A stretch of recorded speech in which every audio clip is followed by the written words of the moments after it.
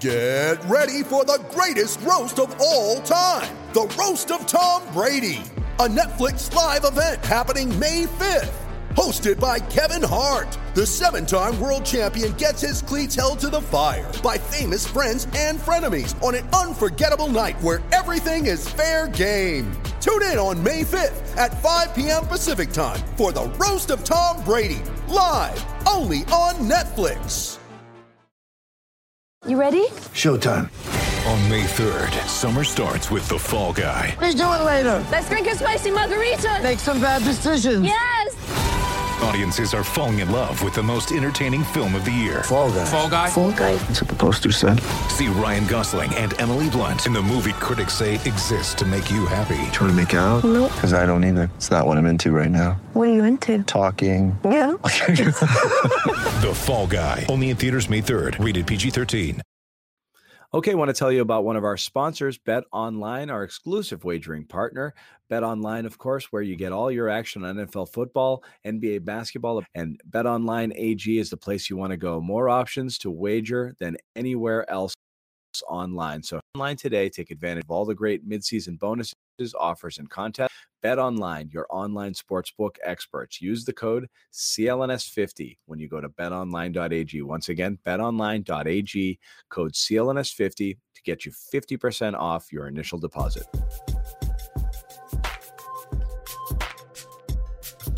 All right, guys, here we are. Post-game show, Celtics Nets. We'll get into the game a little bit. We've got a little bit of a developing situation after the game. We're going to talk about as well involving Kyrie Irving. So welcome in here, Bobby Manning, Jimmy Toscano. Wow. People are firing in quickly here. Yeah, a lot of stuff to talk about for sure. One of the things we want to discuss, and we're going to do this right now, we're going to put this up here just so you see it. We're not going to spend all our time talking about it, but this is video just sent to us from Josue Pavone from TD Garden involving Kyrie Irving leaving the court again. The Nets beat the Celtics here. This is starting to make the rounds a little bit on Twitter, so I'm going to go ahead and play it here. Okay, check it out here. Kyrie leaving. Watch the tunnel. Watch the tunnel. Okay, watch the tunnel. Here he comes. And something comes down, boom, water bottle right there. Guy in a jersey, really pumped. He's really pumped. Yep, and He did a little pump, fist pump, yeah. Really fist pump. Some guys really proud of themselves. I hope it was worth it. I really do, because he's never going to be allowed back in the arena. But there it is. His life. So that's what happened. We'll play it again later as we're talking about it, but pretty freaking stupid and unfortunate.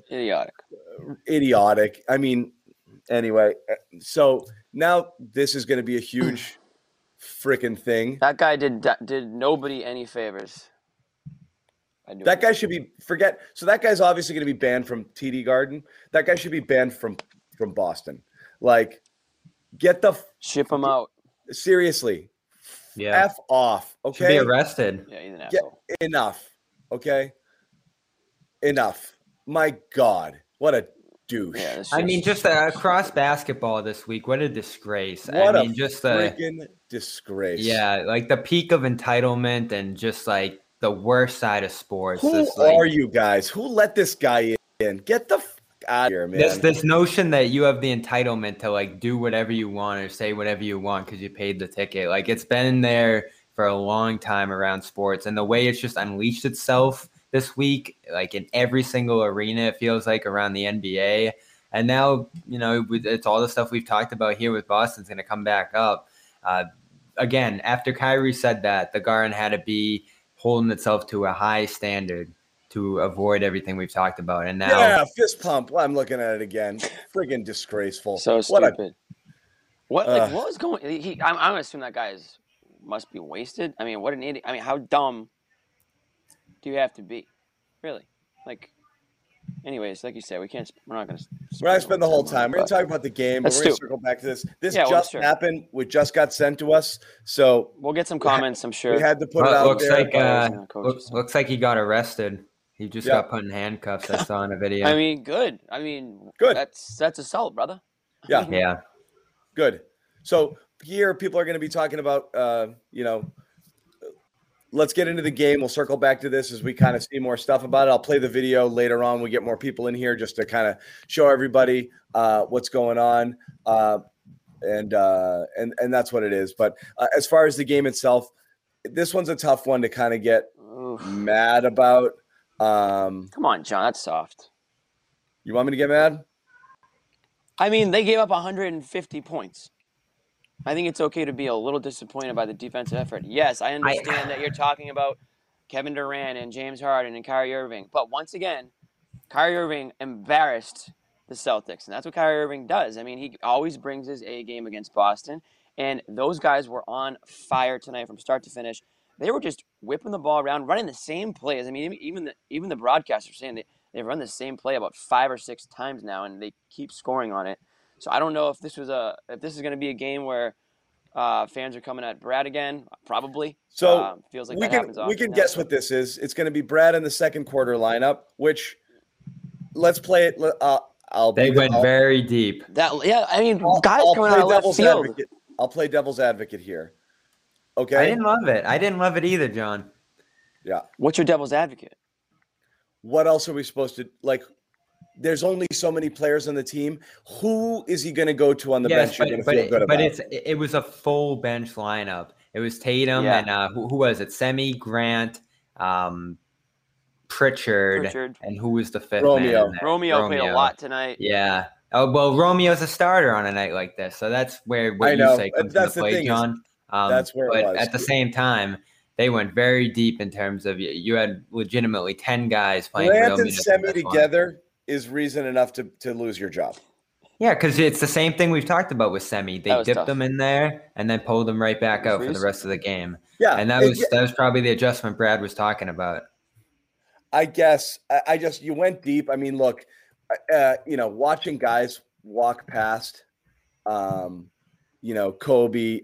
Jesus, drive past Tristan Thompson and Jabari like they were, just standing still. I mean, just a disaster quarter. I mean, we talked about this before we came on, John. It was a 1-point game outside of the second quarter. The Celtics played incredibly well on this one, especially on the offensive side of the floor.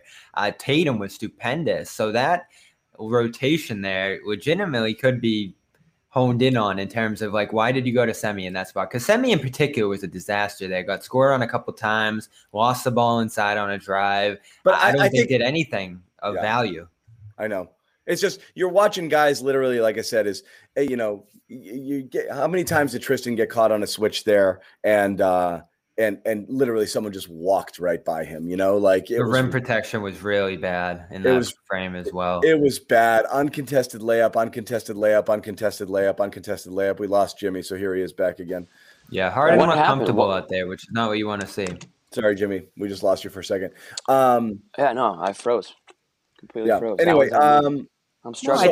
I think it's fair to be mildly frustrated with the defense. You got to consider the competition on the other side, but the level at which they let the Nets score on them was enormous. I mean, the Nets have never scored this many points in playoff history. They were getting to the hoop with, in my opinion, way too much ease. I mean, I know that they're I'm going back to my hard foul thing.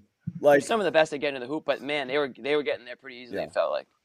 Yeah, John, you're right. I mean, there was some healthy chippiness going on in the end of that game there. But prior to that, again, where is the physicality down low? I mean, Durant is pretty much chirping up and down the court like he's middle finger in the air to the Celtics. I mean, again, Celtics kind of got punked on their home court. They let Kyrie coming in for a follow-up dunk. I mean, they gave up 141 points in a playoff game. Absolutely punched, whatever word you want to use, embarrassed, and most likely Brooklyn will just finish again, gentleman's sweep. I think a lot of us said the Celtics might be good for one win in this series, and credit to them. I thought they played with a ton of fight and energy in Game 3, but tonight you can't outscore the Nets if you don't play defense.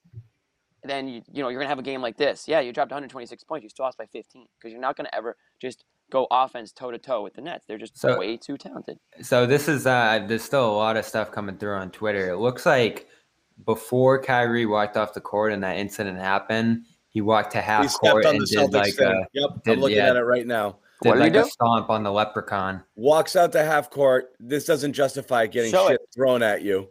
But he You show it walks or off. no? I'll pull it up. I'll get the video for us. He walks off and stomps on the leprechaun. Which, how about this? Yes, no one should throw anything at any player ever, but also F you, Kyrie, because that's disrespectful.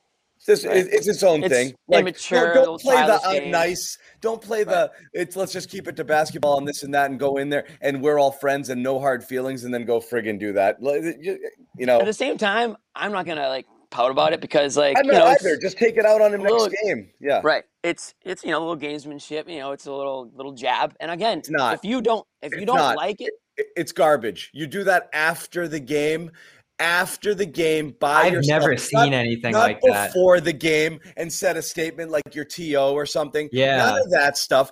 After the game, when you just buried a team by 30 who's down 3 starters and you're on your way to Brooklyn and no one can challenge you on it, you go there and, give me a break. Well, it was after he dropped 40 or whatever he scored tonight. I mean, the guy just dominated joke. You. So, all right, I'm playing it. My issue is just you want to see it? Yeah. You want to see it? All right, here it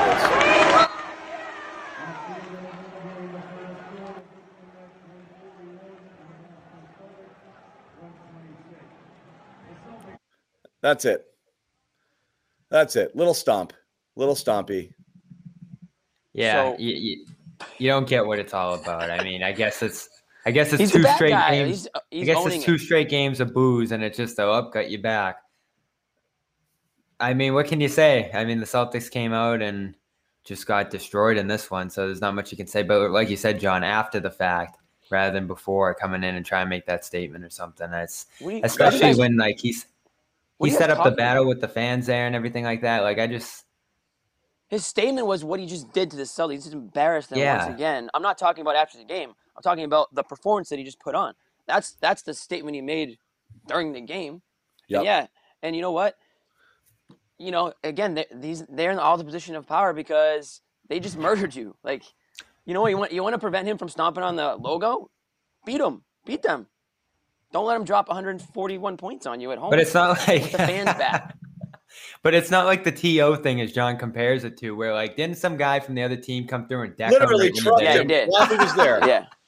The Celtics couldn't do that. No one could stop him. Now he gets to go home, and now obviously. I guess that's again, it doesn't excuse what the fan did, but did the fan see that and be like, "Oh, F this guy"? Who knows? Again, I'm not going to sit here. Yeah, I'm not going to do that either. But yeah, I don't think the fan was really thinking about much.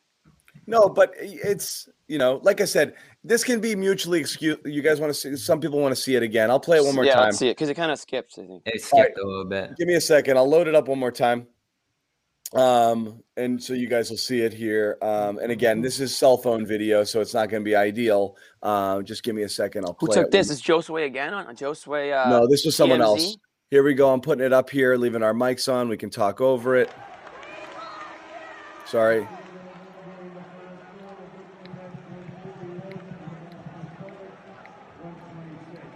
That's it. And again, skips right on the head. Right on the head. That's it. He walks over and he gives a little boop, and then he takes off. Yeah, a little subtle. I don't know. Is that something that he does after games? Goes and steps at half court? I have no idea. Probably. I don't know. We're gonna find out. It has something to do with his Native American. I'm just kidding. I honestly don't know. I really don't know. But it's more kicks. It's just Kyrie going in there and just doing what he does. No, but he's the king of the jabs. He's the king of the little jabs. He knows how to get under your skin. Yeah, it's not a ton. But people. He knows how to get under Celtics fans' skins. Clearly. But I thought the Celtics. I mean, aside from that idiot, I thought that the fans were pretty loud. I mean, I thought they, were. They did their certainly hear those boos and. The Celtics came out and won that first quarter in convincing fashion. It was a great performance all around. And I know you were blown away by Romeo's start, John, and an overall solid performance from him. The defense, that's obviously why he started. You wanted guys to be able to man up there, and he did. And he did a decent job there on Harden. That was the most you could hope for. There's something there, man. I still don't think it's a lost cause. There's enough there. He just needs refinement. I thought he was the best role guy on the team by far tonight. When He Tatum was, was but getting doubled. I thought Neesmith was awesome too. He came in late. Yeah, Yeah, later. that's what I mean. Late, yeah. Langford came in for real minutes instead of tone. And even through that second quarter, when it was still relatively close before it really went off the rails there, when Tatum was getting doubled as we expected, that was an easy adjustment the Nets were going to make. Double him every time or close the lane on him. Weak side, I thought he was able to hit some shots. And more importantly, I thought he just didn't settle in those spots. He would get into the lane and draw some free throws. Overall, at the end of the day, he finishes 2 of 6. Not great, but I saw a few flashes there in the first he needs half. skill refinement, okay? Yeah. He literally needs just to practice basketball things, you know? Like just and that's what you lose when you're injured. Jump shot. You're injured and you're not in there all the time. 1,000 jumpers, 1,000 threes, you know, get his body right. Come in phenomenal NBA shape, like play non-stop basketball. Come in 1,000%. There's something there. I think. Is he a fit though in terms of alongside Tatum, alongside Brown, alongside? He is because he doesn't demand the ball. I mean, he's a 3-and-D guy, right? I mean, that's my question. He's though, not. The 3. Eventually, he's got to get there. I mean, is that the goal though? I mean, yeah. I mean, that's what you're hoping. So I think that's what he's going to have to be. Yeah, and then what I mentioned on Locker Room after Game 3, you would like to see a little bit of playmaking and passing on top of that because that's what they need, the secondary playmaking. I want to see the slashing. Yeah. Well, that's what I see right now in terms of like what could be a strength for him, cutting and slashing and just a swiftness toward the basket. I think he flashes that routinely. And even on shooting. Can he just run the baseline like Avery did on some back cuts a little bit? Remember we compared him to Bradley earlier this year? Well, we compared Neesmith a little to Bradley. Oh, that's right, yeah. But I think you could kind of combine that where he could do that, just constantly moving, running the baseline there, being able to finish in there on the rim, recognizing some matchups, taking some guys off the dribble. I was saying the mid-range. I think he's got to be able to get by people and get those little pull-ups and those stops and get himself to the rim and then just shoot respectably 36-37% from you know on corner threes. You're fine, you know. I mean that's enough to create space and to work here. But you know, I feel like we're ducking an obvious do you want to continue the John was right tour? Is that where I don't want to take a victory lap over it. That's where you're going with this. I'm not. But look, what happened tonight?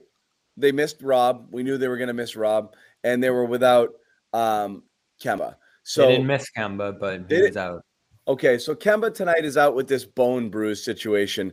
And so right when he said bone bruise, I was like, bone bruise is one of those like fake injuries, okay? Like for soreness, basically. Something hurts, right? Yeah. It's a bone bruise. Soreness, okay? Soreness Contusion. In that left knee, whatever you want to call it. And so it's bad. Very, very bad news. He played. This was really bad because look, it would have been better if they made it through the whole year and Kemba didn't have any starts and stops with that knee. You're 2 games away from the end of the season. If you're ever talking about trading this guy, okay, this just completely blew up. But listen to Brad stutter through this answer on how. Okay, so the question with Kemba was, an injury, a bone bruise, usually a contact injury. Nobody saw it. We've never seen video of it. We have no idea when it occurred, right? Nobody's like, he banged his knee there, right? He just started feeling sore, and they called it a bone bruise. And then he played, and he felt way more sore. And here's Brad asking, just listen to him kind of hem and haw here, talking about the injury.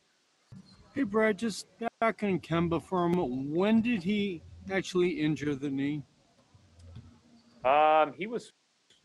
So there was a moment, I don't know what the exact moment was, but he said he felt it in game 2, had 3 days off in between game 2 and game 3, but was really sore.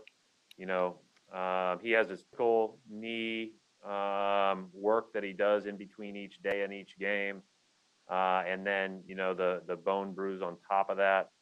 And then was more sore after Friday's game than he was even before that. You know, felt good enough to play. didn't feel very good yesterday. Was hoping that would dissipate today, and didn't feel much better this morning. Putting on his dancing shoes. There was a moment where he felt it. This sucks because this is what you were avoiding. This is what you tried to avoid all year, and you're not playing back-to-backs in the playoffs. So it's like all of us now. It's like, okay, maybe. And John, the other thing he talked about was like this pain. He's acting like it's kind of been a thing this season. The follow-up was, so is it this? Because this was funny. The press conference starts with, someone asks for injury updates. Then you get like isn't it going to be awesome to have a crowd question? And then Murphy's like, yeah, wait a second. Yeah. About this Kemba thing. When did he get hurt? And he's like, right. So he and then the follow-up to that, and I didn't play it because it was too long and I didn't want to put everybody to sleep. The follow-up was, so was it the injury or the soreness? And he's like, a little bit of both. Right. So again, Brad's kind of revealing that soreness in and around the knee is a thing they've been managing as part of his regular management here, and that knee situation coupled with this bone bruise, flare up, and this, that, and the other flare up, that something. So the disheartening thing here is, we talked about this whole season being clean, and will he come? One, is he tradable in the offseason? Two, does he come back next year and start playing back-to-backs? Does he ramp up? Is he past this? Is he going to spend the rest of his career not playing back-to-backs in 40 and 50 games a year? That's not great. What do you do now? I think they've never been able to do less than today, because like you said, I mean, when you have something like this come up at the end of the season after what I think we all say it was a successful season health-wise for Kemba Walker, even though he didn't play. But like, there weren't any of these. This never happened all season.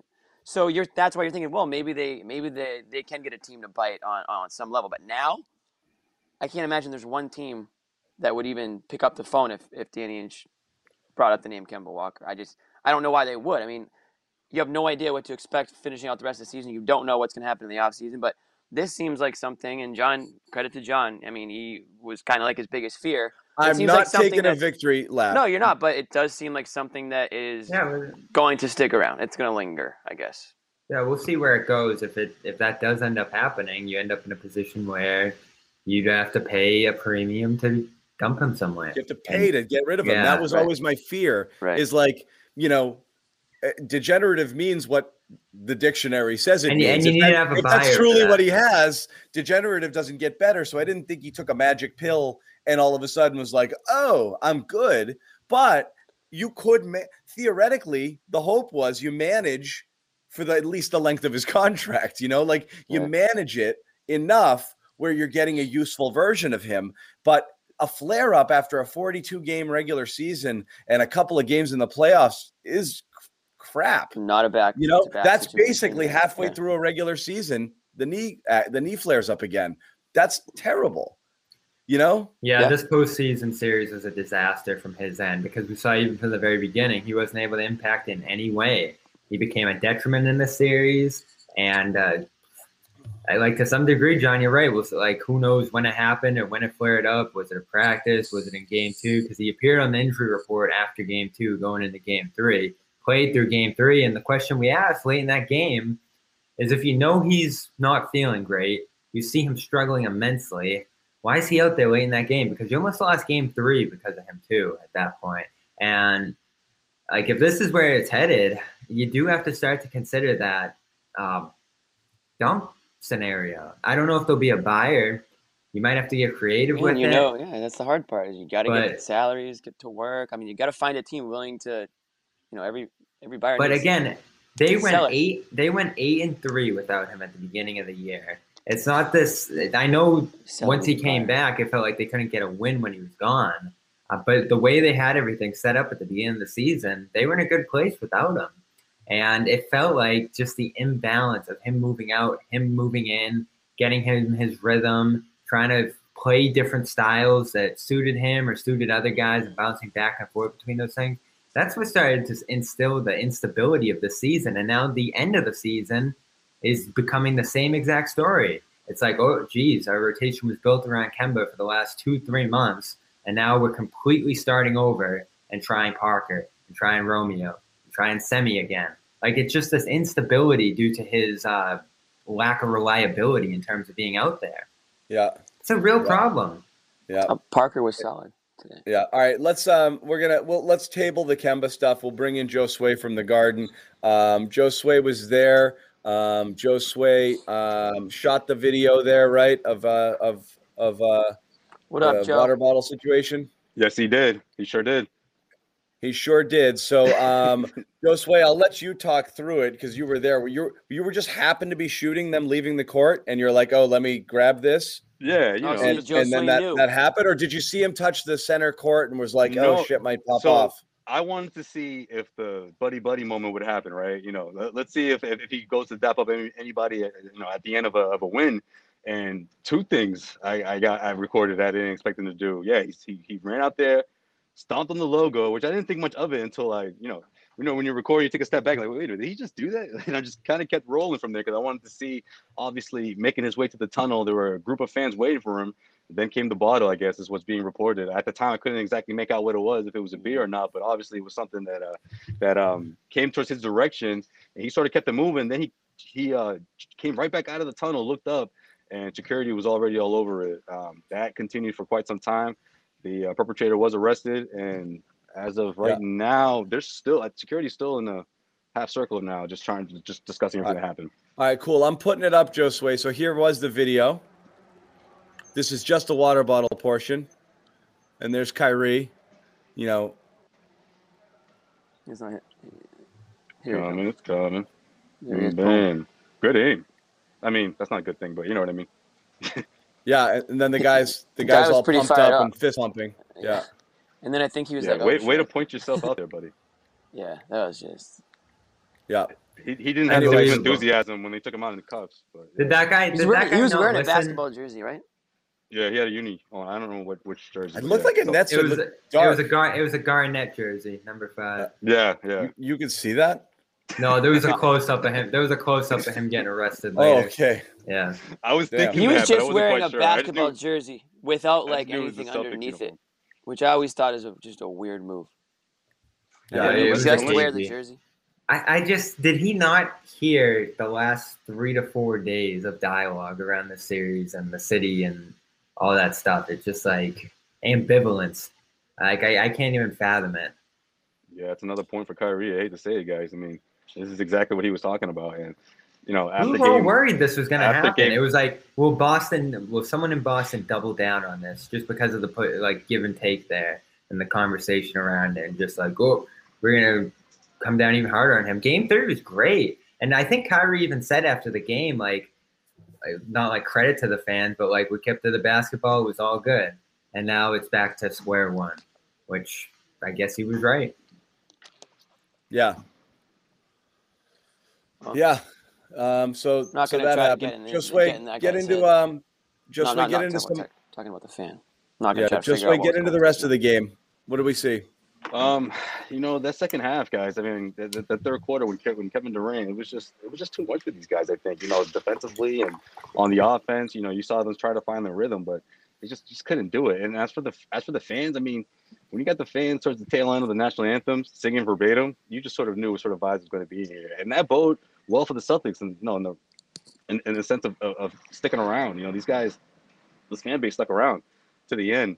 But in terms of the basketball game itself, man, I just think the Celtics were just overmatched. I mean, they tried their best to compete and stick around, but even Evan Fournier, I thought was someone that could easily, tack on 20 in this one, but he had to fight for that 16 points. Same went for Marcus Smart. And second quarter, when they started double teaming Tatum, I thought that was interesting because the Brooklyn Nets were able to create a little bit of space there heading into halftime, and that momentum, I think, just really took it to the Celtics because they almost tacked on 70 points. It was like Game 2 vibes all over again, except for this time, no Kemba Walker at least, and no, of course, no Jaylen Brown. I mean, I just kept looking across the bench. I'm like, where's the offense going to come from? At least Peyton Pritchard got a little bit of extended run there. I thought he did a decent job defending Kyrie Irving, but again, where was the offense going to come from? 3 guys on the other team is combining for over 100 points. Just too much. So, Josue, what do you?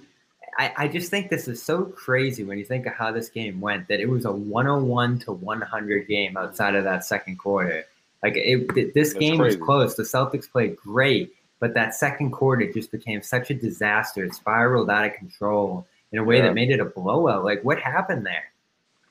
I mean, when Kyrie Irving really got going, I just, two things happened, right? Kyrie Irving got going, and Brooklyn Nets started to double team Tatum. And I know in most or other games throughout the course of regular season, we've seen when that happens, that he's able to turn to other guys to step up. But this time it just wasn't the case. Evan Fournier, one of the first times, he managed to put a wild 3-point play together, which I thought was like, okay, you'll take that. Romeo Langford hit one as well from those same situation where he gets doubled and he just tries to find the open guy. But I mean, that's just not the 2 guys you want to have when you're getting doubled. And again, if you don't have another guy out there who's going to put up 20 plus points, I mean, if you're Brooklyn, you have to double Tatum. Why not? And even though Tatum managed to still score 40 in this one, I mean, again, that second quarter, and it was unfortunate too, because historically for that first quarter from with the Celtics dipping the free throw line and the 3-point line, like I think it was Jared Weiss who put it. Was it only the second time in Celtics playoff history that they put together a quarter like that, where they were scoring double digits in free throws and that efficient from behind the 3. So, it was sort of that perfect quarter, and they just couldn't come anywhere close to putting together a quarter like that, like the first. You can't outscore the Nets. Like I said earlier on the show, Josue, if you're not going to... Kyrie doesn't go off in that second quarter, and I know you can say the what if a bunch about it. You can say a bunch of what ifs, but I mean, this team fought, man. The Celtics fought, especially in that first half, I thought. They fought, but they gave up about 100 uncontested layups. Exactly. It was way too easy for them. Part of that's I thought that was more in the second half, but yeah. I mean, also that second quarter, like Thompson got caught on a switch like 4 times, and just somebody walked by him, and then Fournier one-on-one on Harden got friggin' toasted a couple of times. Jabari once or twice. The first time Jabari popped out on Durant's like, straight line dunk. Like there was literally at second quarter, I think there were like 8 friggin' layups in a half court. Well, that's what we said. Brad went really deep into the bench in that second quarter. That is crazy how easy that was for them. Crazy. Yeah. You saw some Grant that quarter. But that's, to me, is like, he tried a little zone, the constant switching, whatever it was. No, but Brad said something interesting. I think Jimmy said it. We tried making adjustments, and the adjustments were worse. Like, what does that say? Like, the fact that the original game plan seemed to work well. And I know you got to get in your rotations a little bit, and these guys can't play 48 minutes, and that's ultimately where you saw the difference between these 2 teams. But it felt like it was, like you just said, John, a guessing game to some degree. What can we get from Semi here? What can we get from Parker in the spot? And I really think they got away from Pritchard a little bit too much again. This was an opportunity where you just have to give him a little bit of free rein. Let him shoot those uncontested jumpers. Let him be aggressive out there and make some mistakes. Because at the end of the day, you'd rather have him and his shot out there than Semi and Parker and all that stuff. Like that refusal. We said it after game 3. The fact that you'll go double big and not go triple guard is just stunning. It's bizarre. It's what you have right now. The way the league is going, to insist that double big was a good idea for 20 games and not play a 3-guard lineup is bananas. It's just banana land, Yeah. And not only double big, double like true big, like not like double big, like one of them's like a faux big who's really a 7-footer who just who's a guard in a 7-footer's body. Even tonight, guys who were like, Brad played Grant and Thompson together for a large stretch of that middle portion of the game again. So that like desire to have size out there, and it just doesn't make any sense to me. Like you don't have the wings at this point because of Brown being down, and you don't have the bigs when Rob's down. So you have to lean on your guard depth a little bit, and that is something you actually have right now. Not great rotations. I think Brad gets somewhat of a pass just because of how decimated the roster is right now. But again, it was a game that felt like it could have been competitive that just got completely thrown off by one rotation seemingly. When you look at the what's amazing though, despite that, Bobby, they were still in it actually. Like they were only down 13 at the half after that dismal second quarter, and shooting 35%. The net shot 60%. Their big three had 59 points between them. Tatum and Fournier each went 3 of 10 from the field in that half, and they were only down 13. Like that wasn't bad, but then again, bang, bang, bang, bang, third quarter onslaught, like Joe Sway said, 26 points and done. You know, that was it. Yeah. And even that run too, where I was like, "What is this lineup you put together?" You know, to open the second quarter. They kind of survived that, right? It felt like Summer League. It felt like a Summer League lineup. It did, and it wasn't going to shock me if they came out of the timeout and it was the same lineup. But fortunately, Brad switched things up. But yeah, they survived that. But obviously, he's got to get extra creative here. He's trying his best, and I don't know if I could fault Brad for this one, but that was the only part of the game when I was just like, "Whoa!" No, it's hard to fault any. When you come into a game without Kemba, Rob, and Brown, man. This is probably the best you could have expected. And you can second guess every little thing, but at the end of the day, that second quarter was really all about Durant, Harden, and Irving spotting up over guys again and again and hitting everything, which a lot of those times I didn't even feel like it was bad defense. Parker a couple of times, hands in the face, staying right with guys. I thought Grant did some good things through that stretch defensively, and they just shoot over everybody and score at will. I'm still surprised they put up 126. Honestly, guys, in all seriousness, I mean, 126 without Kemba, and the offense was really good. Yeah, it was. It's just too bad because this is it's the Brooklyn Nets. Man. It's just a tough team for them to go up against, and they were clearly overmatched. And I just think about what Brad said about those, scoring 110 and. Once Brooklyn was flirting with 70 or whatever, there was over 70 at the half. I was just like, unless they can limit these guys to 20 in the third quarter, which I really don't think was possible. I didn't think it was possible at the time. I was like, I just don't see how they're going to be able to keep up. Like the pace that Brooklyn Nets were scoring at was just they were off to the races, and Celtics was just trying to keep up. They're doing their best. No, you were right about the Nets, Joe Sway. It was when that engine got revving again, and you lost the benefit of the doubt of good Irving game, and they started double teaming Tatum a little bit more, so you couldn't get to 50. If he gets to 50 in this one, which he probably could have if it wasn't for a bunch of doubles and traps in the lane, this is probably a much closer game. And instead, you had a bunch of off-ball misses by the Celtics role guys, which I thought Tatum was fantastic in this one. Like probably just as good as last game, and he got shown different looks defensively, and that's what accounted for the 10 points. Well, I thought the officiating was just brutal. Like getting away with shoving him off his ground, and Thompson gets knocked to the floor on another play, and Evan Fournier just gets completely bumped to the ground on another Harden drive in the lane. Last two games have been frustrating officiating. All of it. Tatum gets called for a tech.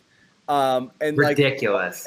For nothing. And yes, he complains, and yes, he should stop. And I don't think he's doing a good job with the refs. But hey, Durant's doing the little stuff with Smart. Yeah, all friggin' game. Durant literally talked to the refs tonight like more than he played. Like he was in their ear all friggin' night, complaining, chirping. Give me a break with that. That was ridiculous. Frustrating. Yeah, hey, Joe Sway, speaking of, we were talking about Durant earlier. It looked like he was getting pretty chippy with the with everybody on the Celtics. I mean, he was in their ears, and I think Marcus Smart literally had to tell him to go away. Yeah, he was getting into it. He got into it with Thompson a bit, and Thompson was just like, "Yeah, man, don't even try it. Don't. I'm not buying the bait." And yeah, it was just. I think the fans. It's funny that Durant's that guy. I honestly think the fans set the tone, man. I don't know why. It just really cracked me up when he came out here to shoot around. And I've seen Durant quite, when he was playing with the Warriors, even before that. Like he has this specific routine. He gets his threes up, and the fans are just not letting him just have any peace, man. I thought that just struck a chord with him, and I think he just kept that energy all night long. I don't know if you saw the video, Jimmy, but it was just like every time he bricked, they booed. I mean, they cheered. And they were just like, I forget the chant exactly. It was just like, "We hate KD." I think that was it. We hate KD throughout the entire warm up. This was probably a 5-6 minute thing. That. That's funny. Well, yeah, this is before he goes out there by himself, and then Every miss they cheered, and every make they booed. And then he on his way out, they booed him right out the tunnel. And I was just like, okay, it's gonna be one of those nights. That's awesome, but that sometimes that can have an adverse effect than what you want because exactly. these Sometimes guys, you wake the beast. These guys love being the bad guys, man. I mean, they don't, like they always say, like they don't boo nobodies. Some guys they love being in that hostile environment, and I'm sure probably one of those things where obviously they haven't been able to feel that much this season at all. And this probably snapped him back to like, oh yeah, here let's do this, playoff game and going into the Lions den and they, like I said, they took a dump all over you today. The Nets just did their thing, and now they're just gonna probably finish it off in Brooklyn. I do think the one thing you take out of this as a positive from the Celtics is the way Tatum responded as a facilitator. I thought he got guys quality looks. I thought he was able to still focus on scoring at a high rate while not running into those traps and turning the ball over and doing those sorts of things. He did all he could do. Yeah, and this is why I thought the series could still be competitive from that standpoint. Like, I thought the Nets defense would be completely unbalanced and be vulnerable to attacks and things of the like. But once you got deeper and deeper into the Celtics rotation, you just see how devastating that can be for them. So I want to move to this then, because I don't disagree. Okay, I want to move to Fournier. I've had a lot of people asking about this, and we've talked about it. But, okay, yes, fine. As a third or fourth option, fifth option, absolutely has value here. Do you pay a fifth option on your team $20 million this offseason because you can't find anything better? Again, it just seems like, are we really doing this thing? Like, when you watch Evan Fournier, does he look like a guy who can command? Like I said, he's a nice piece when he's the fourth guy or the fifth guy. How many people's fourth guys are maybe I'm wrong. You look up and down rosters, and maybe that's just the going rate. But how many people's fourth or fifth offensive option is making $20+ million a year? Yeah, but John, I think for the Celtics, in this case, he's going to be your third option, right? I mean, let's be real. Well, if Kemba's toast, even if he's not toast, I mean, is Kemba still a 20-point scorer? Is he still a third option on this team, a third scoring option? He looked like it. Do we see him reduced to a smaller role? And I'm not saying maybe he comes off the bench or not, but I am, and I've been saying it, but that's fine. You need somebody to replace him. You need someone to replace him. Right. Yeah. I mean, I just think either way, I don't know if that third spot is secured by Kemba, and I think if you're the Celtics, you go into the negotiation table and you say, listen, man, if we're bringing you on, you're that guy. I think you have to use that to sort of cater to what Fournier wants to be at this stage of his career. A third piece on a team that's competing in the East and constantly making the playoffs. Maybe that sways him from other deals that he's going to have to turn down. Look at the best teams in basketball, though, and list and try to list off their third options. Later, man. Chris Grenham. List their third options. Starts staring at me. I thought Chris Grenham. I thought he was security. Someone just staring at me. I felt it, and I looked over. Yeah. Again, Fournier. List the best teams in basketball and then list their third options, and you tell me if Fournier stacks up. No, but that's not how you're managing your roster. Because at the end of the day, they're going to be. I'm just trying to be honest here. Yeah, it's going to be another situation if you lose him, where you're relying on Grant and Romeo and Nesmith and these guys. And again, I thought you saw some positive things from those guys, but what we've been saying all year is ideally you want to start swapping in talent at the bottom of the roster and replacing some guys that you think stagnated a bit here. In terms of Fournier, like the complete package here, I know it's been frustrating that he has struggled in this series, and that still goes into that notion through his career now that he's been one of the worst playoff guys statistically that you see in this league. But at the same time, we've seen through the whole package here that he's a great fit on this team, an underrated defender to some degree, and an excellent off-ball shooter, which is exactly what they need right now. So, yeah, the price is high, but the price is high right now, too. So they paid a premium on them this year. I don't think it costs you anything in terms of other parts of the roster to make that deal. And as we know, the only two options if you let him go is just carry that cap space forward 2 years from now or a TPE. Bobby, so no one can play defense on James Harden. So that's not a good barometer. But can he play defense? I think so. You seem to think he can, and I'm not sure. I've seen him fill in passing lanes. He obviously rotates and has size and can guard multiple positions. I think he has good hands. I don't think he's a lockdown guy by any means, but I think he's just a solid defender at that position and better than I expected. So all these things just come together to me, and I think he's a really good fit for this team. I mean, what's the alternative here? You just carry that. You could carry that space 2 years from now. I mean, I think what you focus on a lot, John, is that bigger picture. And you say this all the time, like 5 years from now, what do you look like? And making some decisions that have short-term consequences, like possibly missing the playoffs this year, letting him go and having that cap space later, having a TPE again. Those are things that would really hurt you now and just cause, I think, an uproar in the next season, keep things pretty tense in the fan base and all that stuff. But it could lead to better things down the line. The Kemba dumping question, too. Like, this team's going to have to decide, do you want to compete next year? Or do you want to take another step back next year and set yourself up for the next year after that? I would rather compete next year with the kids and the guys you have than throw more bad money after bad money. Well, the other thing I would rather give Nesmith and Romeo a full year of 25 minutes a game, 20-something minutes a game off the bench and see what you have in them than throw another 20-something million at Fournier and have that as Kemba.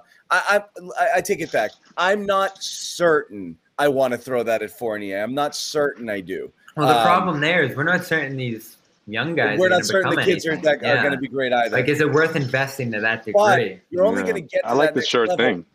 You're going to get to that level if those guys get good. You're not going to get to that level because you locked down Evan Fournier for probably more money than he was worth to be your fourth or fifth option. Like, and if he is your third best player, you're not a finals team, most likely. You're not. Mm-hmm. So that's the reality is if you need him so bad, you're probably not going anywhere. That's the downside.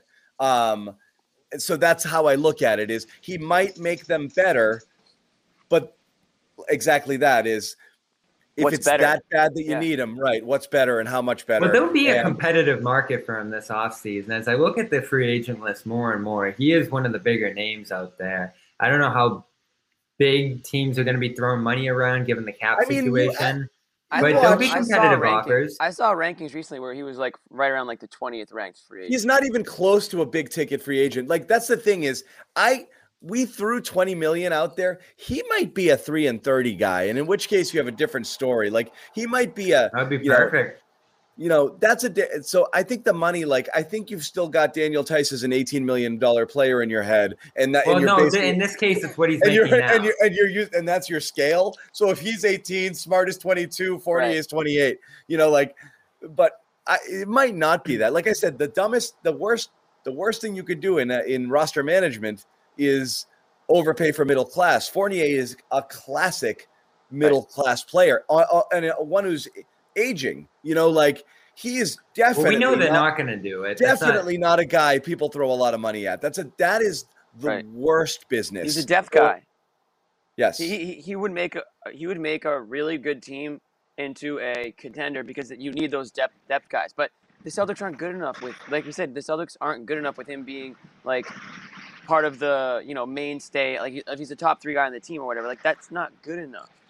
So yes, he does help you, and I think there will be a lot of teams interested in him for the right price. I think if you're talking 20 million for him, that's too high. I think 10's probably maybe somewhere in the middle. I think this is honest right there. What Tom put here, 345 seems closer to right. Yeah, 10's not realistic. Again, it comes down to 3 things. Where does he want to be? Which I think is a question we have to seriously consider, given how this has gone with him here. Does he like it here? Does he just want to go somewhere else because it's a better situation for him? Just because of how up and down and tumultuous his team was this year. From the sound of it, he likes it, but you never really know from that.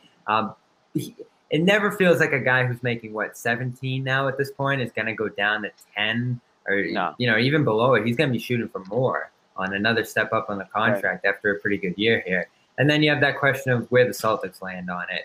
Are they going to come at it from a perspective of, all right, we invested the TP on this guy. We kind of have to invest on him no matter the cost here because it's kind of a dead sunk cost back to Hayward that you really don't want to come out of that empty. Because then at that point, it's 4 seconds, Gordon Hayward for nothing. another TP, a smaller TP at that point. Yeah. You can't do a sign and trade for all the reasons we've listed. Like they kind of just have to pay him at least what he's making right now. Which sucks because again, it's like it doesn't suck though. Like he's a good player. He's good, but I think he would help a better team. I think he belongs on a better team. So again, is there a better alternative for the Celtics here? Again, so you see what I'm saying? Nesmith, I think might not be, but I think you're better off. You really like Nesmith? I don't really like him. I don't really like Nesmith or Romeo to the point that they're sure things. I do. Yeah, he's just intrigued by them. But I honestly think like if the team's going to get to the next level, it's going to be because Rob has a full healthy year, adds a little muscle, is a more complete player next year, and really becomes a player who's like he's legit your third best player, and it's not even close, and he's in the all-star conversation. And then these guys start to fill the lanes coming up with a little bit of promise, a second year and a full off season where those are the teams you look at and be like, whoa, they got a couple good young guys here. I don't know if they're that, but I just don't think – I think Evan Fournier is a Band-Aid. I think if you get him for the right price, that's great. I think if there's a bidding war, you have to consider whether or not you want to have Fournier in the books for 20+ and Kemba for another 35, two aging sort of guys that you're actually hoping to play out of your rotation, not to continue to give minutes to, you want to try to move past these guys. And I think I think a good team will be interested in signing Evan Fournier. And if it's the right team, feels okay, like I like what this role is. I think this team is a contender. But we don't even know if he wants to come back to Boston. He might get a similar offer from a better team, and or I don't know if he's looking for, a role or if he's looking for, wins or championships. I don't know where he's really at, but again, I think it's only going to take one or two teams to put that price up there. Yeah, it might. I want to get back to Kyrie briefly, and again, recapping here the incident. Somebody threw a water bottle at Kyrie. I'm hearing there's multiple perpetrators now. I'm hearing the guy who supposedly threw it wasn't the one that walked out of here in cuffs. Oh, okay, that makes sense with the whole jersey thing. There, they got the wrong guy. He had an away jersey. Looked like. I arrested the wrong guy. I mean, could be part of the same crew. I don't know how it works if you're associated with that person, but it looks like the investigation continues as to who actually threw it. Yeah, so I'm going to do two things. We're going to play. I'm going to play the video one more time for everybody in case you haven't seen it. You probably have by now. We also have Kyrie comments. So again, here's the video. We'll leave our mics up here. Josue's shooting it there at the Garden.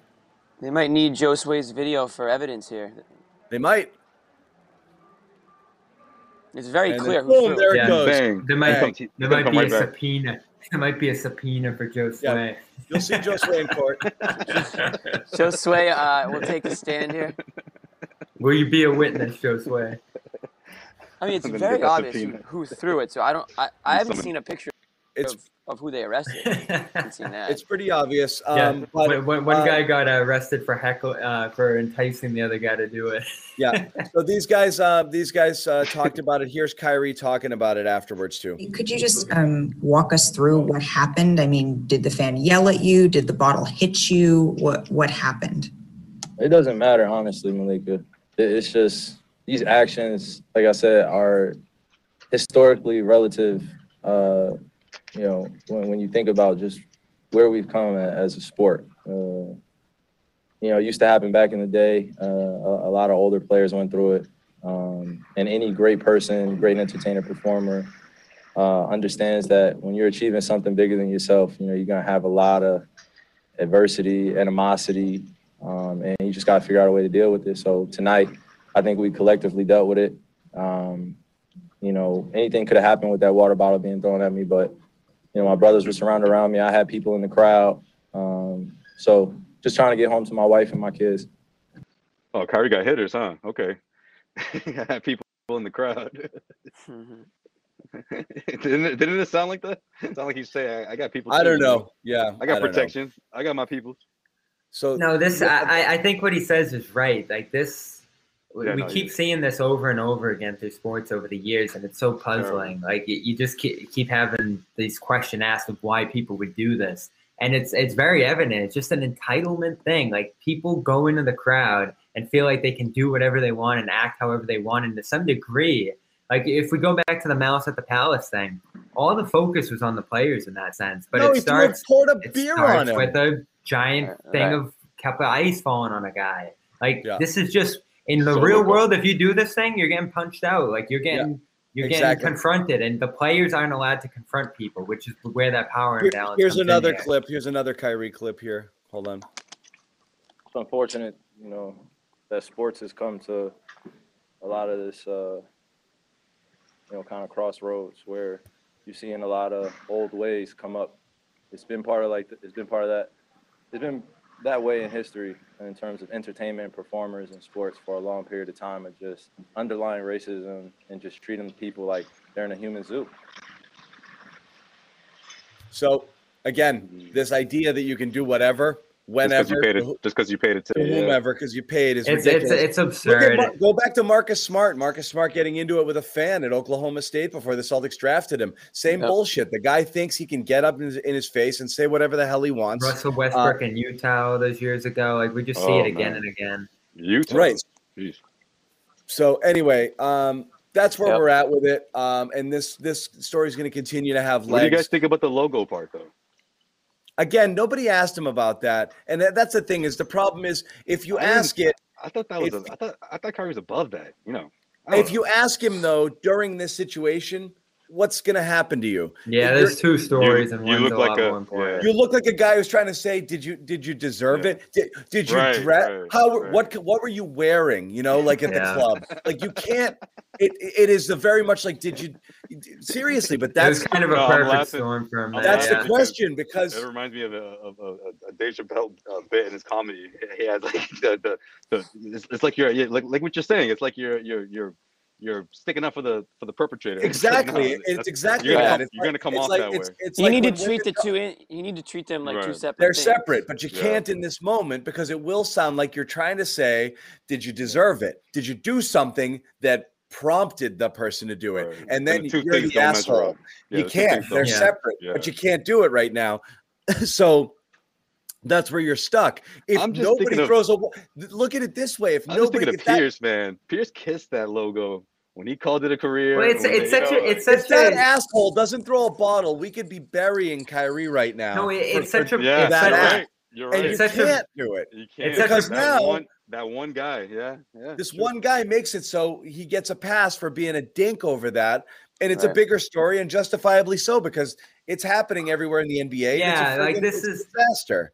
By the way, the logo scene was the bottle scene was right after the logo scene. I'm seeing some comments here. People are like, "Oh, that was way before." No, he kissed I'm thinking of Pierce. He stomped the logo, made his way to the tunnel, and that's when the water bottle hit him. Right. Not deserving though. I don't think he deserved that. Of course not. It's a separate story. But people could have given him shit and called him petty for that. Right. Exactly. Now you can't, nor should you, because you changed the narrative.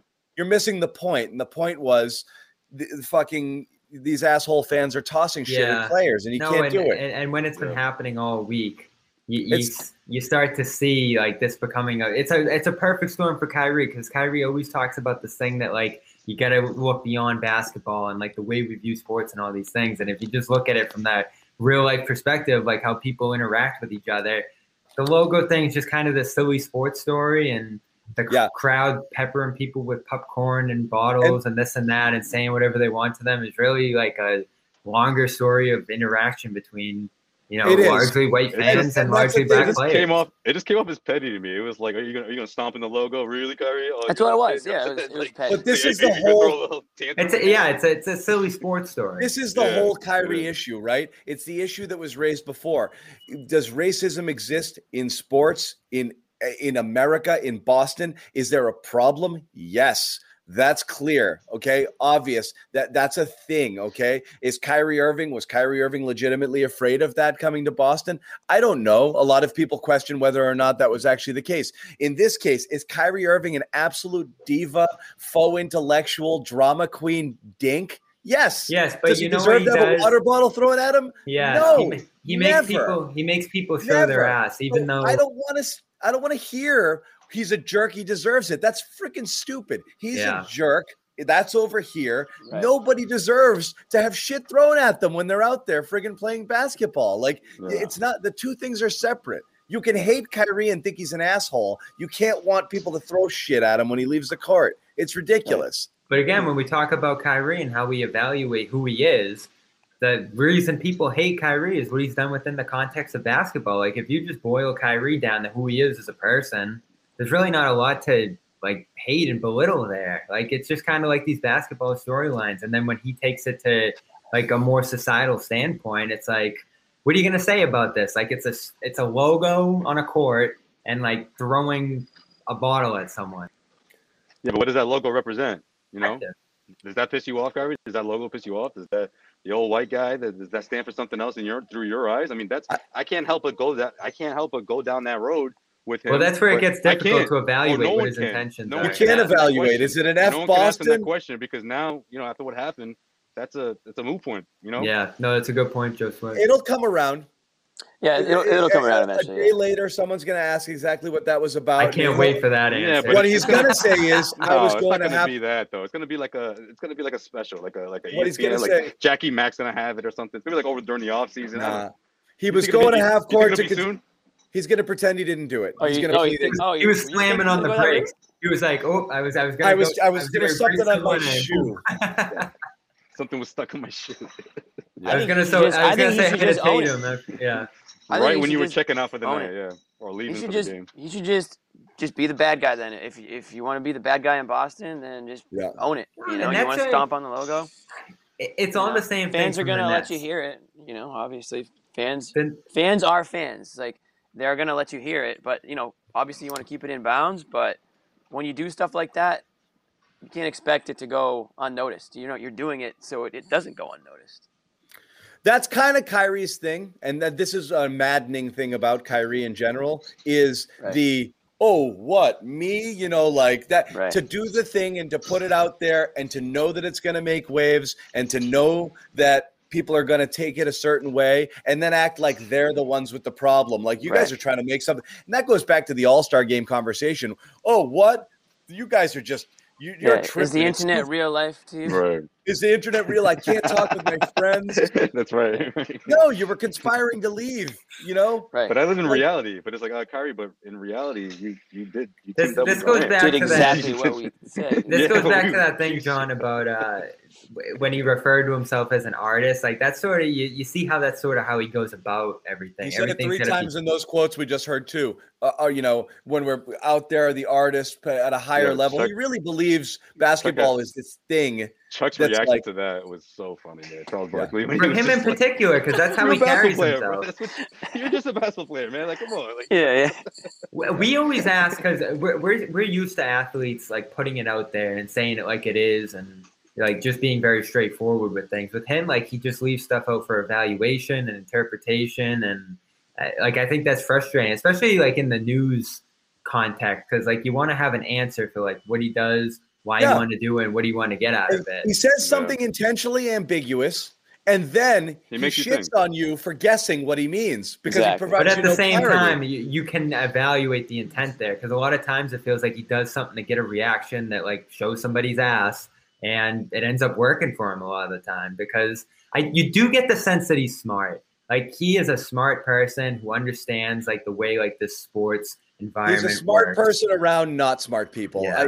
I think he thinks he's a lot smarter than he is. Okay, like let's not overdo. No, like he understands like the dynamic of sports and how it's like separated from like societal norms. Sure, he's so smart. Maybe he thinks the world is flat. He's a guy. He's a kid. He's a friggin' 16-year-old who got high for the first time and thinks like the thoughts he's thinking are the no, but remember the first person in history who's ever thought these things, and we're like, we've all thought these things. Like, it's not that abstract, dude. Yeah, I watched that same YouTube video, bro. Oh my God, I'm so smart now. Like I thought one of the more personal things he said that year was when he was like, "You guys have done it, right? You ever gone on YouTube? You go down a wormhole?" I'm like, "Yes, we've all done that. That's exactly what we were thinking." Did he say that? We weren't quite sure. I kind of remember that. People have been doing for the last year. Exactly. We weren't quite sure if you realized that people do that. Like that was the whole joke. We've all sort of gone down that conspiracy theory about a bunch of different things on YouTube, and to go out and use, obviously Kyrie's platform is different, than ours, but to go out and push it the way he did, I mean, that's what made us all like, wait, is this guy serious right now? Like we've all been there. Mm-hmm. Yeah. Yeah. Hey, Who was it that said? He's an interesting guy. I mean, there's no. How many people in sports have been this invigorating to talk about? Very few. This is a pretty good one. Oh, the Jared Leto of the NBA. Yeah, That's pretty good. Perfect. Jared Leto is tough duty, man. He's so deep. It's such, Jared Leto. Oh. Yeah. Yeah. Oh, crap. Jared Leto will tell you how smart he is, for sure. Yeah. That's the thing is, you can be I'll smart. still take Jalen. I'll take a long conversation with Jaylen Brown over Kyrie in terms of talking about that kind of stuff. I don't know. That's just me, though. Yeah. All right. Let's move off Kyrie. I think people want to get back to the game. Look, it's an impossible topic not to discuss, and we'll go over it again just so it's clear.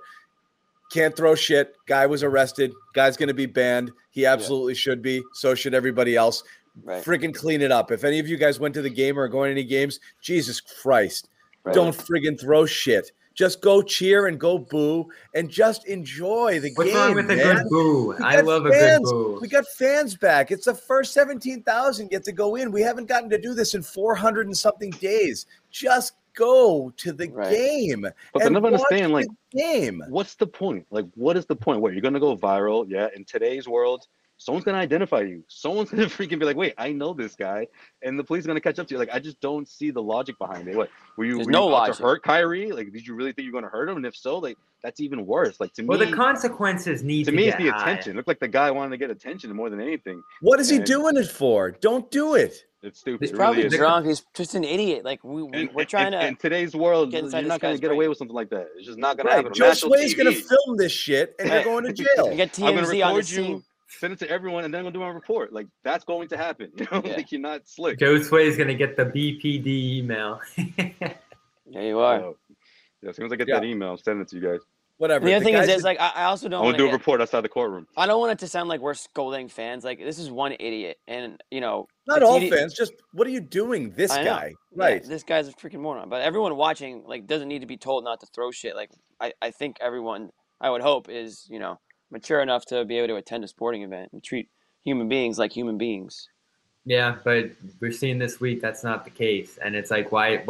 That's what we're trying to figure out, the mindset behind that. Jason Tatum, 18,000 people, and just to go what you're saying, 18,000 people in the building. I guess every arena there are a few bad seeds. I don't want to overshadow the rest of the fans who came and supported us tonight. Exactly. Obviously, there's no place for this. So again, whatever. I mean, we know it. You know The it. consequence is going to be ramped up. I mean, usually it's just a ban for life, which is like, how can they even enforce No, they're that? right. Harden said You that don't tonight. feel Somebody stuff. said that tonight. That's not enough.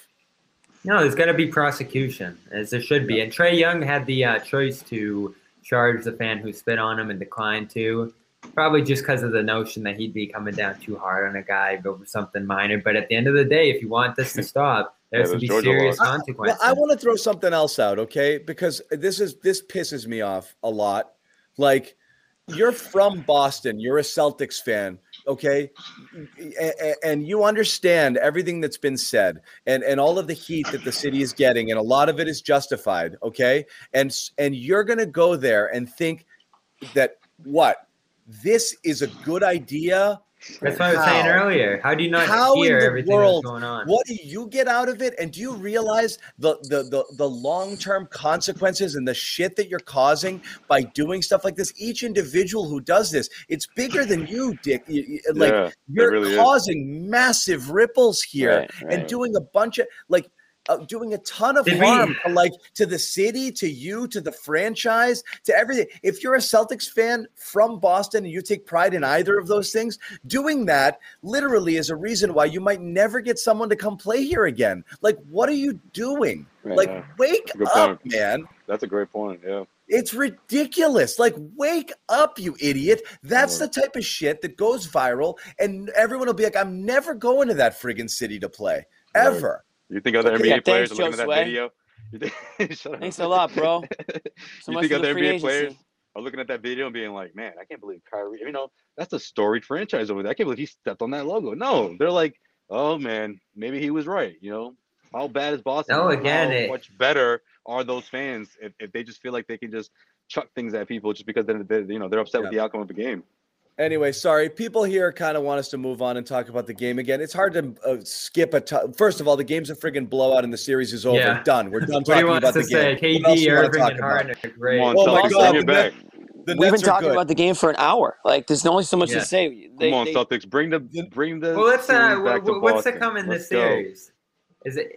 Is this it now? Is this just how it's going to go, or is there another chance now in Game 5 up to the- maybe get a slow cue up the performance Kemba from these game. Nets? And Kemba, Kemba's It's over probably now. not They coming won. back. They won their game.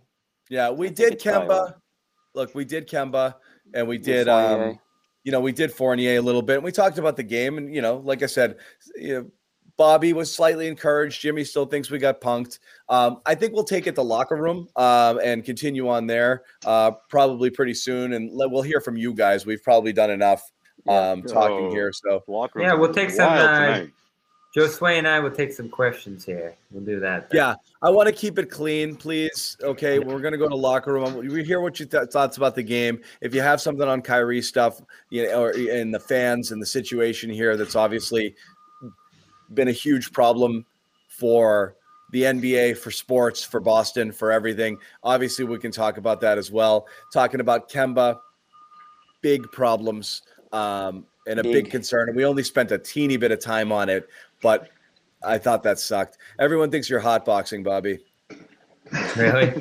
Yeah, the light makes it look like there's a bong hit's been settling at about I think it's just, Oh, it does look like that. yeah, that the bong smoky smoke in just there. kind of sat there and it never moved. Dense. Yeah, I'm in a hot location here. Let's just say. Yeah, shout out for Xanis for using that instead of what's the other one? Fishbowl. There's a big debate about that. I don't know. Oh yeah, I haven't heard Some that people debate. say fishbowl. Some people say hotboxing is the more popular. I used to say hot box. Not anymore. People would be surprised. If, Sure, Yeah, Jimmy. never No, mind. Jimmy's back. Word. Dude, I'm Good. struggling. Jimmy, we I'm missed struggling you. a little bit today, boys. Weekend in Nantucket. Guys, My voice Tuesday is could be We the gotta talk last. about that in the locker room. Tuesday could be the last show of the season. no, the last. It'll be the last regular season show. Post Or game show. Playoff show. This could have been You drunk want Jimmy drunk tonight. This is hungover Jimmy is what this is. We could have if Jimmy hopped on Friday at any point in time, you would have really seen Jimmy. Oh God, I actually thought about it because they won. I was like, I should totally just call in. I like, thought you were video it gonna on my come, phone. and I wasn't gonna let you in. No, I thought better of it. Yeah, I thought twice. And then, Yeah, and the angel popped up on I don't want to get Like, canceled. nah, Jimmy, I don't want to don't get do it. canceled. So A fan in Boston has been arrested and banned for life already. And again, is that enough? We'll see. need We'll that. see what the charges Yeah, are. there's no what is it, the holiday tomorrow, so if I'm not mistaken, that guy's sticking around. He's gonna be locked up until Tuesday, no? Isn't that how it works or no? We're not working. What a They're not dink, working man. Monday. put What a the bail dink. put the bail way up just to He can't see the judge tomorrow, so he's gotta wait till Tuesday. You're right. Yeah. What a dink. enjoy it. Enjoy the clink. Yeah, seriously. Hope it was worth it. For Oh, real. jeez. Wonder what that first phone call sounded like. Although one phone call then. Yeah, it's messy out there, but again, Yeah, man. it's too bad. You could feel it too. It's too bad. We made saw through, stuff in the beginning. we made through 2 entire games after that good discussion there, and maybe Boston stepping up to the plate in terms of behavior there in the crowd, and then as everybody's exiting the floor at the last final second it happened, which is just brutal. But again, Yeah. people got to rethink this stuff, how we act in the crowd and how we interact with athletes. And again, that's been a story for a long time. Kyrie's right. Like Malice at the Palace, like Max and Bob McAdoo talking about what used to happen to them at games. Like it's just, it's ingrained in sports, especially basketball, like this closeness between the fans and the players and the notion that you can just kind of do anything when you want to get in there. It's something we have to rethink. People have been throwing stuff on the field at baseball games for a long friggin' time too, you know. So Yeah. I mean, it's the problem with the The NBA Phillies fans. is how friggin' close people are. They're right on top of you, you know. Yeah, it's the only sport that's like that. It's the only sport that's like that. They have access to you, you know, Right. like Mhm. hockey, you've got boards, you know, like obviously there's some barriers in baseball. It's a Right. little further back. They are friggin' Soccer, on there's top of like you.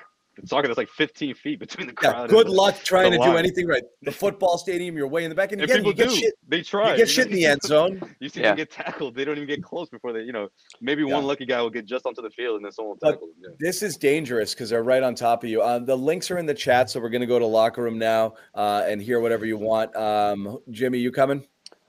I'm going to swing by, yeah. All right, let's do it. Jimmy, you and me will head now, and we'll talk. So, guys, jump on in there. All right, we'll see y'all soon. Let me see what we got. Bobby, you got control? Yes, I'm in full control. Full control. All right, I'm going to change the graphic here for you, and I am out of here as What do we well. got, Tuesday? All right, guys, we'll see you. Tuesday? Game 4 is Game Tuesday? 5 is Tuesday? Game 5 is Tuesday. Let's go back to Brooklyn. All right, later, guys. Oh, man. All right, so cue it up. Bobby, you been out? Got a little sun. Or is it just me? Yeah, no, I'm on a little Memorial Day trip right now down south, and that's why. That's why we got some. Where the hell did you get sun around here? I was gonna say. Gotcha. We got some steaminess in the room today. I had a scary drive today. This weather down here in the south is insane. It just turns on instant. But good trip, good sun, good weekend. Good Overall, smoke, I've enjoyed too. the basketball this weekend. Yeah, man, it was good for the NBA. Some Good crazy atmosphere in there. Those 2 games. You got the sweep from the Bucks, man. I still love Philly, but Oh yeah, so you want to do a little around the league stuff, around the East especially. Milwaukee's making sweeping it tough. Yeah, man. Miami. Yeah, after that rough series last year where things got funky in the bubble and Hero went off and Robinson went on his ride and Bam and Jimmy had that connection and just everything went wrong on the Milwaukee side. The Drew Holiday upgrade and all the other additions that they've made to that team, Bobby Portis and others, it really have them looking like a powerhouse right now. And now they are just waiting, sitting pretty for the Nets, who might have to go 1 more game, 2 more games. Who knows? But as I've said about Brooklyn, their defense worries me. And again tonight, getting lit up for 126. Can they just outscore everybody every single game? I don't think that's certain as you start to go against some better teams, especially Milwaukee next. I just think it's going to be because that's the team when we talk about Philly too. But yeah, it's going to be interesting because you can't overlook Steve Nash and where he comes from and his background and how I think he believes that he comes from the school of D'Antoni, where he's not. I don't want to say that he doesn't believe in defense, but he thinks that if you have the weapons to do so, that you can outscore another team. And obviously the Brooklyn Nets do have that, but it's going to be interesting because with the Milwaukee Bucks, like how good is this team when the 3-pointers aren't falling? Obviously in that first round matchup against the Miami Heat, that was a big part of their offense. Giannis and having Drew Holiday obviously is a big part of that. They didn't have him last year, so I think that does give them an edge. But I don't know. I still like the Nets in that matchup, but it's going to be interesting. And then you got the Sixers, was most likely going to be waiting for them in the Eastern Conference Finals. I think that's what's going to happen. I think we're going to see Philly and Brooklyn. I'm still holding on to that prediction. I think no matter who wins that Milwaukee-Brooklyn series, it's going to be such a grind, similar to how Toronto-Boston was last year on the other side of the second round. The 7 games, the overtime games, the grueling matchups. The fact that Kevin Durant will probably have to guard Giannis in there, that could end Brooklyn or that could completely exhaust Brooklyn. And all of a sudden, Philly, I like what the Hawks are doing right now. I think Philly could clean up the Hawks fairly quickly, just with their defense and intensity and their length on the wings and their switchability and all that stuff. So, again, this is why I felt like that 1 seed was so important. Philly's going to blow through the Wizards. Philly's probably going to blow through the Hawks. And they're just going to be waiting there for an exhausted team in the East Finals. Like, I'm ready to say that the 76ers are going to be in the NBA Finals this year. I think they have the defense. I think they have the star. I thought you liked the Bucks. No, you did like Philly. Yeah, I think you do. Yeah. No, with that 1 seed. Not the Bucks. Excuse me. I thought you still like the Nets, though, to go to the finals, right? I think they'll get through the Bucks, like in a very close series, just because of this firepower that they have. But I think once they run into a really good defense in Philly, home court in Philly, a center that they really can't match up with in Embiid, that series has worried me for the Nets for a little while now. And one team is the best defensive team in basketball, I think, at Philly, and one I'm not even sure can defend it all in Brooklyn. So Friday in particular made me very concerned about the Nets in the long run here. now you get the Jeff Green injury and other things going on too. You still feel good about them getting to the finals? I do, man. As long as these three are putting on 100 points, if this was not a series format, I'd be like, yeah, you can beat this team on a given night. Obviously, someone proved that a couple nights ago. But in the best of 7 series, I just think it's going to be tough. I think Philly's defense is what gives them a significant edge. Obviously, Embiid, MVP Embiid, whether he gets it or not, he's certainly a candidate this year. He's been balling out. And then you got the shooters. I mean, they're just so, you have the depth, and I just think they're so dynamic in their offense. And of course, that defense can buckle down and hold this team to under 120. I guess it's I don't know exactly what it is, that the magic number for this team. But either way, I just think Philadelphia is a team that can really shut this team down, or at least in spurts or when it matters the most, and has enough offensive firepower to counteract those three. The Nets, Brooklyn's big three. So that's basically what's going on in the East here. 3-team Doc's race. Got these guys motivated, man. I didn't. I mean, I anticipated it for the other guys, for the stars, the ones that truly matter. But I think he's got everyone on the same page. From 1 through 9, the rotation. I'm interested in seeing the West too. I mean, we got the Mavs and Clippers playing right now. That series got thrown for a loop very early. Clippers barely saved themselves in that game 3. They went down big early in that one. I think it was 30-8 early in that one, or 12 rather. Yeah. They came back. George and Kawhi played brilliant basketball. Luka was throwing it back. That was George the best playoff game. Yeah, he went off in the first half. That's the sort of I'm pretty critical with him just because I feel like he had a lot to prove this year, and I don't know whether it's just he proved that he is who he is, right? And I don't mean that in a bad way, but I just felt like he thought that he could be a bit of a playmaker and take on a lot of these responsibilities that Doc may have been saying 2 years ago that he's just not that guy. So I think it made Doc look like he was right in the sense of he tried to take on too much, and then had the team eventually did the right thing and got someone like Rondo to help facilitate and take that on. And obviously it took off a whole lot of workload, or at least a good amount of that workload for Paul George. I don't know why they avoided the Clippers the way they did for the Mavs. The Mavs are really tough. Insane the Mavs, Luka is just insane. Yeah. The step backs, the shots in the lane, the creation ability from him. He was absolutely brilliant in that game 3, but he had to go 1 against 2, and that's ultimately why they lost there. That series is going to go 7, and again, after that much of a grind, remember these two teams went 7 last year, and then ultimately the Clippers fell apart in round 2. I think it's so underrated in the playoffs how those long, grueling series, when you run into another team that's going to be relatively fresh, I think they're going to play the Jazz next, right? So the Jazz are going to get through the Grizzlies in 5 here probably. Yeah. I don't know how much further the Clippers can get.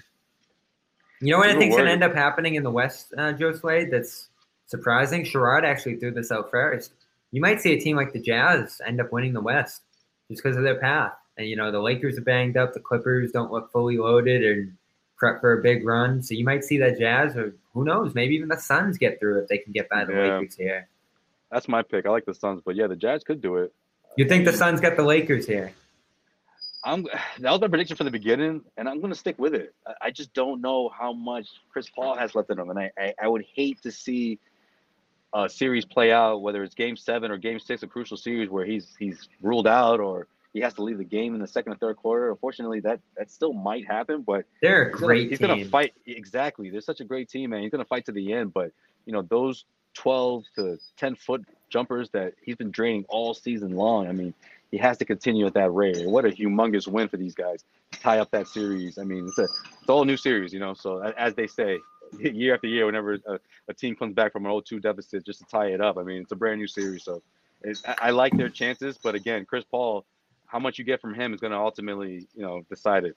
And now Davis's health is in flux as well. So that's another question for the Lakers. It's just injury after injury for them. I know KCP got banged up in the Game 3. And now you have an even series there with Denver, Portland as well. The West just feels so wide open, 1-6. And that is just a great thing for this league, I'd say. You have such an open postseason field right here. And who knows, you might be right. The Nets' big 3 might just be the fact that it's the only big 3 in basketball right now in terms of superstars. That might get them by pretty much anybody at this point. And the West might be so grueling that when they get there, it might be a little bit of an easier ride for them to get through. But we have to see them face real adversity first. And right now, I think the Celtics have showed them some mild punches, and it's actually ended up being a fairly competitive series because of that. It's 3-1, but ultimately, I think the Celtics have won quite a few quarters here. So who knows? There could be a Game 6 here. I'll give them a shot. You think this is over on Tuesday? Yeah, probably. I know I said that earlier. It's more of a wishful thinking. I'm Well, just we still might waiting as for that well. Kemba game. You know, Yeah. It's not happening. It's not happening. I mean, I'm still, call me crazy, but I still think we would have gotten that tonight if he's healthy. I don't know if that means that they win it, but it would have really put them in a good position to. And again, what I mean by a Kemba game is 21, 22. I'm not saying he's going to come out here and drop 40. I just think he had that in him. But injuries, like you say, man, it's been happening all across the league, and obviously he's been dealing with it all year long for the Celtics. All right, so that is our show. We will be back on Tuesday, as promised. Brooklyn back in New York City again for this game. Celtics Nets game 5. Because of the great win on Friday. And again, credit to Jason Tatum, who I just saw 90 points in game 3, game 4. Yeah, 90 between these two. He reached a new level this year that I think is worthy of some admiration through tough circumstances here, playing with Grant and Pritchard and all these guys now with 2 of his stars out and his center as well. He's basically alone out there doing all that. So, Bobby, he dropped 50 on Durant. He's never going to forget that. I think good that's fight. That's a real huge, good fight. Momentum builder for his career, if you will, so to speak. All right, so yeah, we'll talk about over on Locker Room. What's it mean for him? Is the Heat dialed down on Brad a little bit? We haven't talked a lot about Brad, but I'm sure people will be talking about it again here. Is it higher or lower after the series, seeing how they were able to compete here and imagining how it would look when it was healthy? And then, of course, we'll talk about the team as well, the roster with Ain. We always do over there on Locker Room. So come chat with us over there. John and Jimmy are already rolling, so you can jump right in the room. And Joe Sway and I will be there in just a minute. And we'll see you all back here on Tuesday. I think this is the first game of the series where all 5 of us are going to be on the show. So a ton to talk about if this is the end of the season. There's quite a few questions going into this offseason, and finally a long offseason ahead for this group. Unless Tatum goes to the Olympics, Joe Sway, then it's just going to keep rolling. So, yeah, that's true. For Bobby Manning, Joe Sway Pavone, John Zanis, and Jimmy Toscano, this is the Celtics postgame show, and we'll see you Tuesday. See you Tuesday, guys.